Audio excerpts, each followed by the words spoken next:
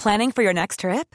Elevate your travel style with Quince. Quince has all the jet-setting essentials you'll want for your next getaway, like European linen, premium luggage options, buttery soft Italian leather bags, and so much more.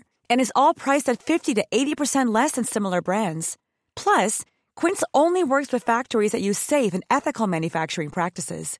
Pack your bags with high-quality essentials you'll be wearing for vacations to come with Quince. Go to quince.com/pack for free shipping and 365-day returns. A lot can happen in 3 years, like a chatbot may be your new best friend. But what won't change? Needing health insurance. United Healthcare Tri-Term Medical Plans, underwritten by Golden Rule Insurance Company, offer flexible, budget-friendly coverage that lasts nearly 3 years in some states. Learn more at uh1.com.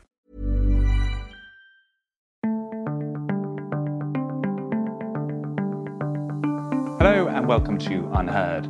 Things are getting interesting on the Rio Grande River that separates Mexico from the United States. In December alone, Border Patrol agents processed 70,000 migrants and asylum seekers who crossed into American soil. In response, Texas Governor Greg Abbott ordered the National Guard to fortify the border, and convoys of self-described patriots, Christian nationalists, and other activists have arrived to support the efforts of the governor, a kind of citizen army intent on defending America's borders. Journalist Ioan Grillo is no stranger to the tensions on this border.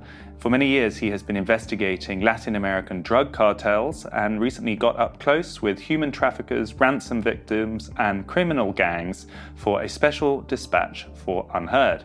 He's just returned from the Rio Grande and he joins us live from Mexico City, where he lives, to tell us what he witnessed. Welcome. Hi, Freddie. Good to be here. So you got back a couple of days ago. Give us the update. What is the mood on the Mexican side of the border? Because we hear quite a lot about the American side. What's it like living right up there on the Mexican side? When we talk about the Mexico-US border, it's 2,000 miles long with a lot of different places with desert and with the river and so forth. And I went to Piedras Negras, a city on the Mexican side, opposite the Texan city of Eagle Pass. And that Eagle Pass has been a bit of a ground zero in the current debates, fights over the border. This is where was one of the biggest crossing points for migrants going over.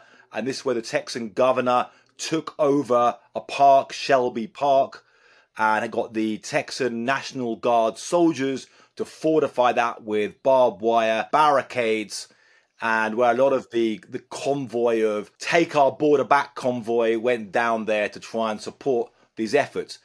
Now, one thing you see right now, in November, December, this was absolutely, huge numbers of migrants crossing this area.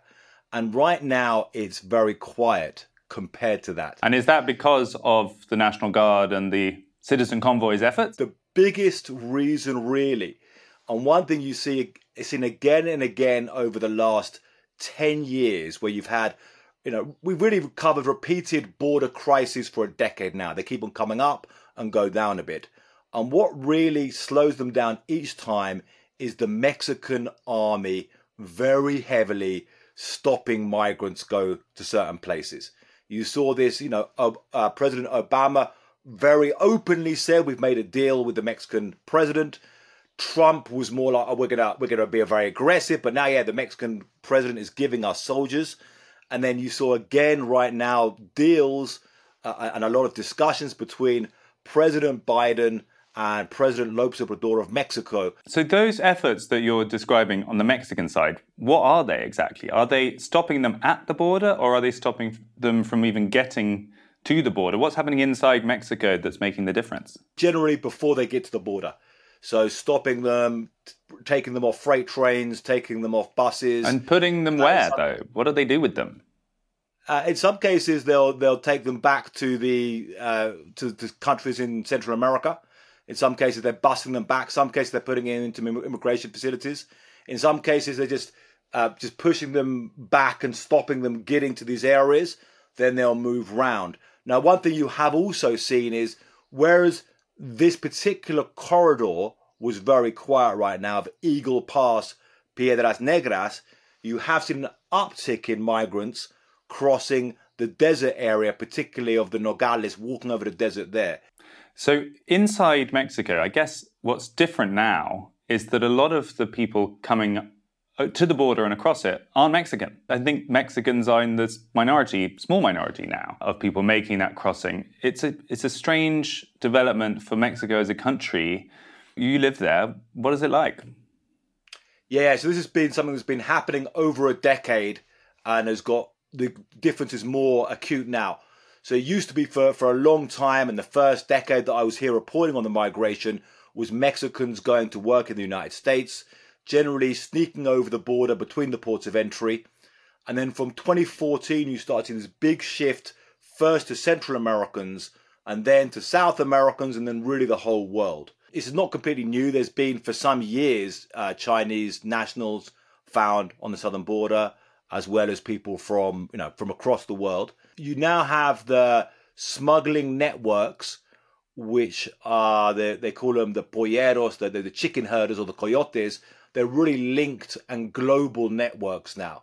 So they'll have groups of Chinese people will be able to link up to people in Mexico and say, okay, we've got some people we want to move over here, and they can move them that way. And I think that's what's really happening. As it becomes popular, it becomes bigger and bigger and bigger. So we see these, biggest numbers ever overall in 2023, and it could just carry on getting bigger and bigger with people from around the globe. This is where it kind of dovetails with your earlier work with the cartels, doesn't it? Because as you describe in your most recent piece, the cartels on the Mexican side pretty much control the border and are involved deeply in the people smuggling. Tell us about that. How does that work? If you go back, say, to the 1980s, then you had people smugglers then. And they would simply be somebody, you go up, arrive at the border post and you pay like $200 and they'd sneak you over the border in the back of a truck or find you a place, in the fence and you'd sneak over. Gradually, as you've had more defenses on the border and more demand, these have become bigger and bigger organizations, and the very violent drug cartels have taken over. So now the prices that I was hearing right now on this trip from Central America is like $15,000 for somebody to go. Now that's to go from a village in Honduras maybe to Chicago. Right from there, from Piedras Negras, for people who could pay, it was like $8,000 to pay human smugglers to cross and get in. And what are they paying for? So now one of the things they're paying, as well as the guarantee to get to the place, to the transport through, they're really paying protection from the cartels themselves and from this kidnapping. Now, I was at the hostel in Piedras Negras, which is right next to the border. Although there was not a lot of movement on the river, as there was all the TV cameras and politicians and soldiers there was still a lot of people at the hostel planning trips over. And a lot of them had come out of recent kidnapping. One guy who just arrived was from Cuba and had been in a taxi, and the taxi had handed him into the gangsters who held him, and they got his family in Cuba to send $2,000. I mean, it was all they could get from him, $2,000 for his release. And they're doing this again and again and again. So these cartels are kind of they've got two revenue streams here. They're kidnapping and preying on these people as they're moving up through Central America. And then if you want to not be kidnapped, you can pay them to take you all the way, and they'll charge you again. Yeah, exactly. And also sometimes the people who are paying, they'll go through better routes. Sometimes even pay more. You can go through tunnels under the border. There's people who are going over in false documents. There's people who are going in boats around still. There's still many ways they're going across there. Now, about the kidnapping, and it's very, very brutal, and you have people sometimes who are held in these places and beaten quite badly. And one of the tragedies is these are some of the poorest people very poor and desperate people who are then being kidnapped. So they're preying on them. Now, $2,000-$3,000 might not seem a lot, but they're doing it on an industrial scale. When you have this huge number of people going there, there's enormous amounts of targets for them to kidnap. What about on the US side then? Because there's been a lot of talk about, obviously, the National Guard, the state of Texas defending its own frontiers for the first time because the federal government haven't been doing it properly. And then these citizen convoys. What are they trying to do, and what impact are they having? One of the things is that they still have this issue of asylum, and many people now are able to claim asylum. So if the way they're seeing it, the way people are seeing it is, they're from the Mexican side. When they're about to cross, they can try and apply for asylum and go through a difficult, computer process on the computer and often not get an appointment, or they simply cross into the United States and say, I want to claim asylum here. And they are being accepted in very, very big numbers. So because of that huge magnet, people are continuing to cross. And whereas the Trump administration, the Biden administration, they're making it more difficult for asylum, the asylum law is still there and is still intact. And that's a huge magnet that's pulling people. Although we read that there's this big standoff, almost a clash between the Texas troops and the federal troops, you observed them getting on pretty well. Tell us about that. It's a very hot topic in the United States, this idea of federal power, state power. Could there be a new civil war in the United States? And this almost seemed like a first action in that. The Texas is going to take over the border from the federal government. First, you've had Texan National Guard being involved in the border for some years. It's not completely new, this at all. Then you have on the ground, they say, well, we're not going to allow Border Patrol into the park, but they're actually cooperating and working together. What about the citizen army? Did you see them pitching in as well? There was a big speech by the governors in the Shelby Park, and with all of these Humvees in the back and these military boats in the back and so forth. They didn't actually allow the convoy in there, which is interesting. They didn't think that was good optics, or maybe it was an insecurity thing. So they were outside. Now, a lot of them had been on a ranch. There was only about 300 or few hundred of these people came down to Eagle Pass. And what kind of people were they? Retired airline mechanic and his wife, retired school teacher, who come on their camper from Florida. And they picked up some other people, and they're all, talking, saying we're all good Christians, and they were all in quite a kind of festive spirit there. A few people had guns, but I didn't see them use. I didn't see them making any kind of difference or actual effort in this. So I think perhaps from both sides, at least so far, there's a certain overhyping in really what's happening there. It wasn't like the American people have mobilized and taken over the border here. What about Trump? I mean, he is obviously closely associated with this issue. What's his reputation inside Mexico? What do you think potential migrants think about a potential President Trump Mark II? When Donald Trump first arrived, and there was an immediate lowering of numbers, there was this idea, okay, Donald Trump is all going to change, Donald Trump's coming in, and numbers went down. But then they began to recuperate over his time, and people kind of realized, well, this hasn't really changed the fundamentals. You can see the numbers, and during the Trump administration, there were lower border crossings than the Biden administration. I mean, they are very, very high right now. For some of the activist base, the kind of migrant activist base, they're very angry with Biden that he's still making it more difficult or throwing some people back. But he hasn't made these big efforts, and you've just seen the numbers, increase and increase. Life is full of what-ifs. Some awesome, like what if AI could fold your laundry? And some, well, less awesome, like what if you have unexpected medical costs? United Healthcare can help get you covered with Health Protector Guard fixed indemnity insurance plans. They supplement your primary plan to help you manage out-of-pocket costs. No deductibles, no enrollment periods, and especially no more what-ifs. Visit uh1.com to find the Health Protector Guard plan for you.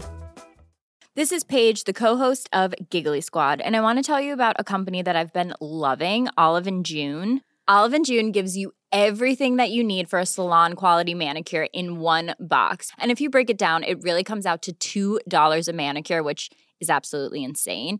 It's also so easy to get salon-worthy nails at home with Olive & June. The difference between how your nails used to look when you did them yourself and now with the Mani system is a complete game changer. The best thing about Olive & June, too, is it's a quick dry. Dries in about 1 minute, lasts for 5 days, and full coverage in up to 1 to 2 coats. Visit oliveandjune.com/perfectmani20 for 20% off your first system. That's oliveandjune.com/perfectmani20 for 20% off your first system. Everyone knows therapy is great for solving problems, but getting therapy has its own problems too, like finding the right therapist, fitting into their schedule, and of course, the cost. Well, BetterHelp can solve those problems. It's totally online and built around your schedule. It's surprisingly affordable too. Connect with a credentialed therapist by phone, video, or online chat, all from the comfort of your home. Visit BetterHelp.com to learn more and save 10% on your first month. That's BetterHelp, H-E-L-P. I'm Sandra, and I'm just the professional your small business was looking for. But you didn't hire me because you didn't use LinkedIn Jobs. LinkedIn has professionals you can't find anywhere else, including those who aren't actively looking for a new job, but might be open to the perfect role, like me. In a given month, over 70% of LinkedIn users don't visit other leading job sites. So if you're not looking on LinkedIn, you'll miss out on great candidates like Sandra. Start hiring professionals like a professional. Post your free job on linkedin.com/people today. Is it fair to blame him? I mean, that's the political question, isn't it?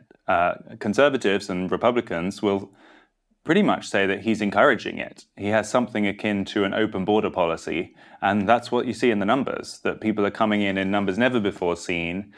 He's not being serious about tackling it. He's not making life in any way difficult for illegal immigrants, and therefore people are going to carry on coming. Do you think that's a fair charge? I think it is fair to say that the numbers have increased and it hasn't been addressed.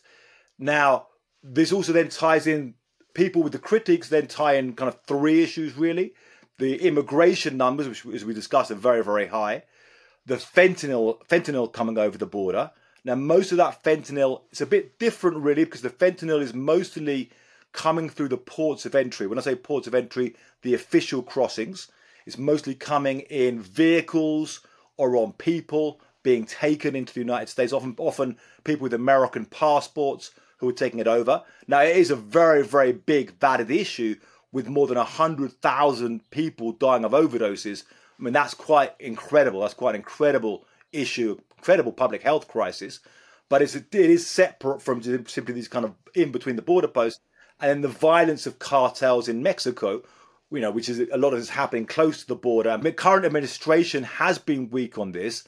What I will say is these are really Herculean challenges. My guess would be that a lot of ordinary people watching or people who haven't thought a great deal about it might just say, well, why can't they just make it illegal to claim asylum once you're already inside? Why can't you say you only claim asylum outside the country? And that if you try and claim asylum once you're in, you get kicked out. I guess the concept of asylum is your life's in danger and you're running. So when we look at the asylum issue, here in Latin America particularly, you have a lot of people, say you have people from Venezuela, a lot of them are claiming asylum.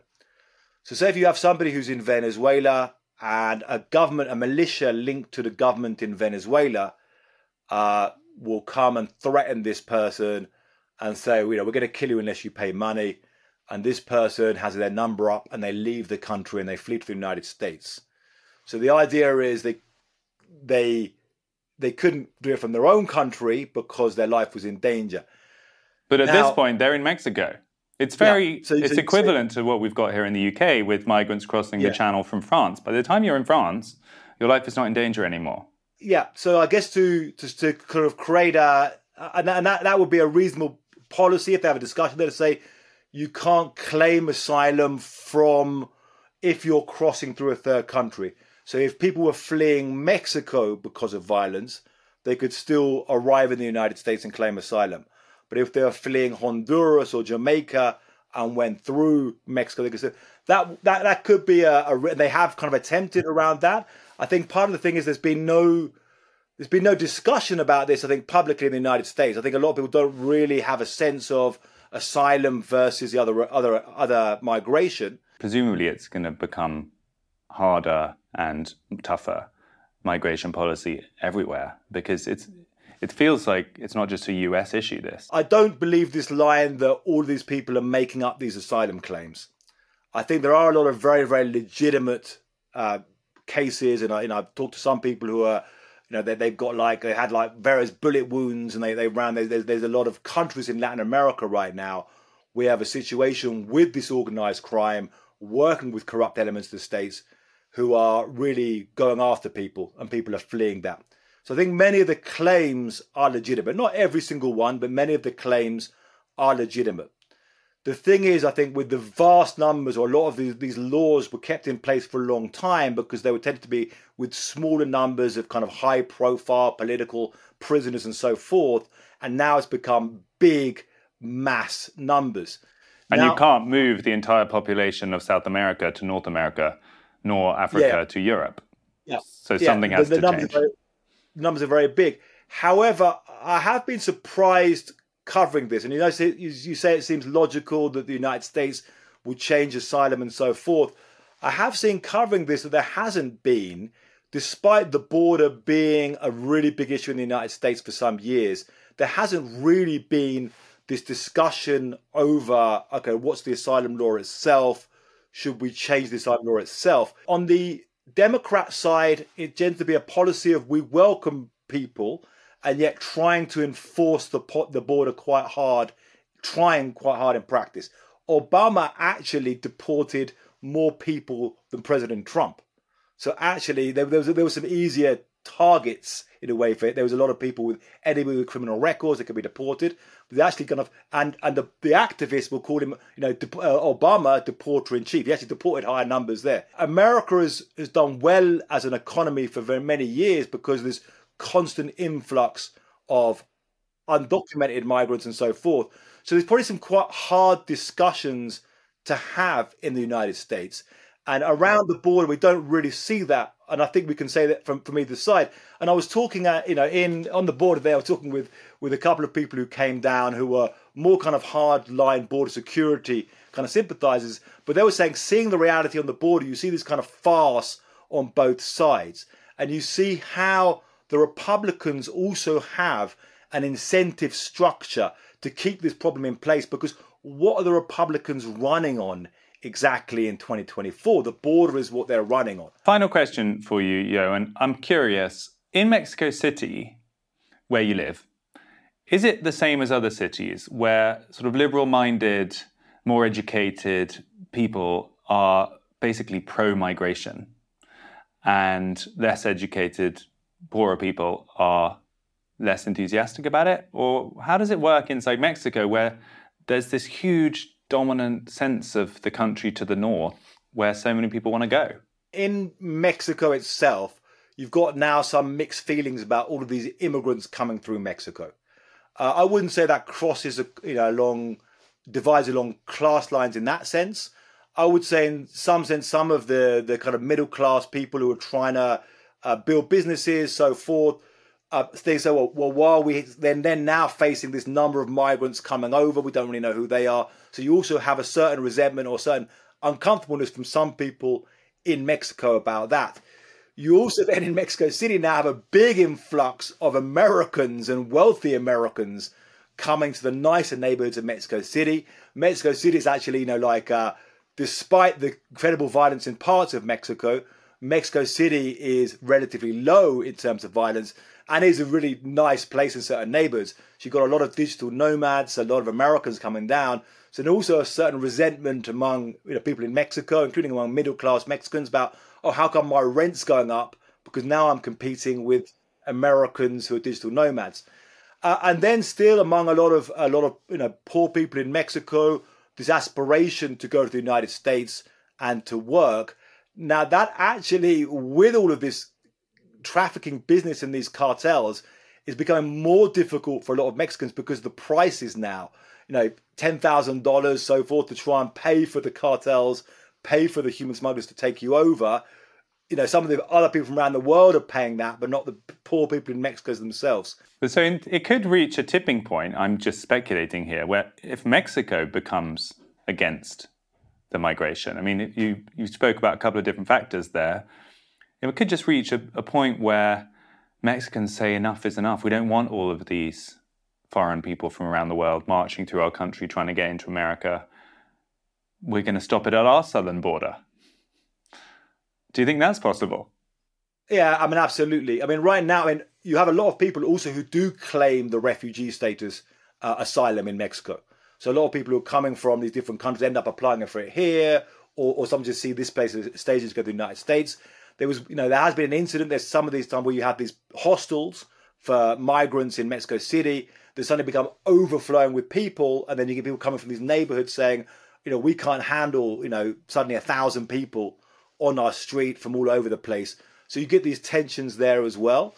But also, again, it's a mixed thing. You have a certain, sometimes when they have these migrant caravans going through, you have people who are standing online and giving them water, and people who are just, finding a way, making some money out of this. And then simply all of the cartels finding this a big way for us to get as much money as we can from them. But yeah, there could be in the future. I mean, we'll see how big the numbers get. But when you get this kind of Mexico's become this real place of contention to soak up these politics, often doing the job. However, it does give it as well. This gives Mexico this very powerful bargaining chip with the United States. Now, Mexico is now the biggest trading partner with the United States. Over $500 billion worth of trade goes over the border every year. And anything, any conditions in that trade, Mexico can say, if you don't, do this or this, we can allow more migrants through. Right. So actually, in a way, it's an advantage for them to keep it going to some extent because it's a bargaining chip with the US. Yeah. Like you see, it's very interesting. You see kind of this migration issue used by all of these different political forces on different sides, Democrats, Republicans, Mexico, and people can see these ways to play that. And you had something along that lines happen. There was just a new news story came out of alleged campaign financing by a drug cartel to the current Mexican president some years ago.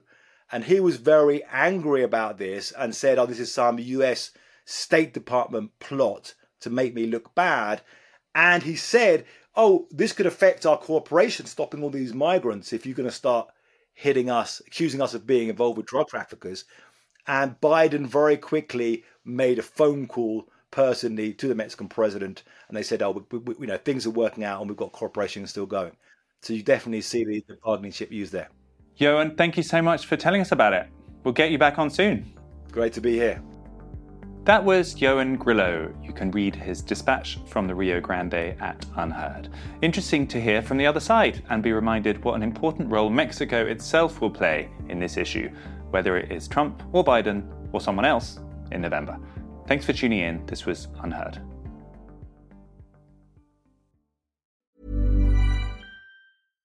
Hi, I'm Daniel, founder of Pretty Litter. Cats and cat owners deserve better than any old-fashioned litter. That's why I teamed up with scientists and veterinarians to create Pretty Litter. Its innovative crystal formula has superior odor control and weighs up to 80% less than clay litter. Pretty Litter even monitors health by changing colors to help detect early signs of potential illness. It's the world's smartest kitty litter.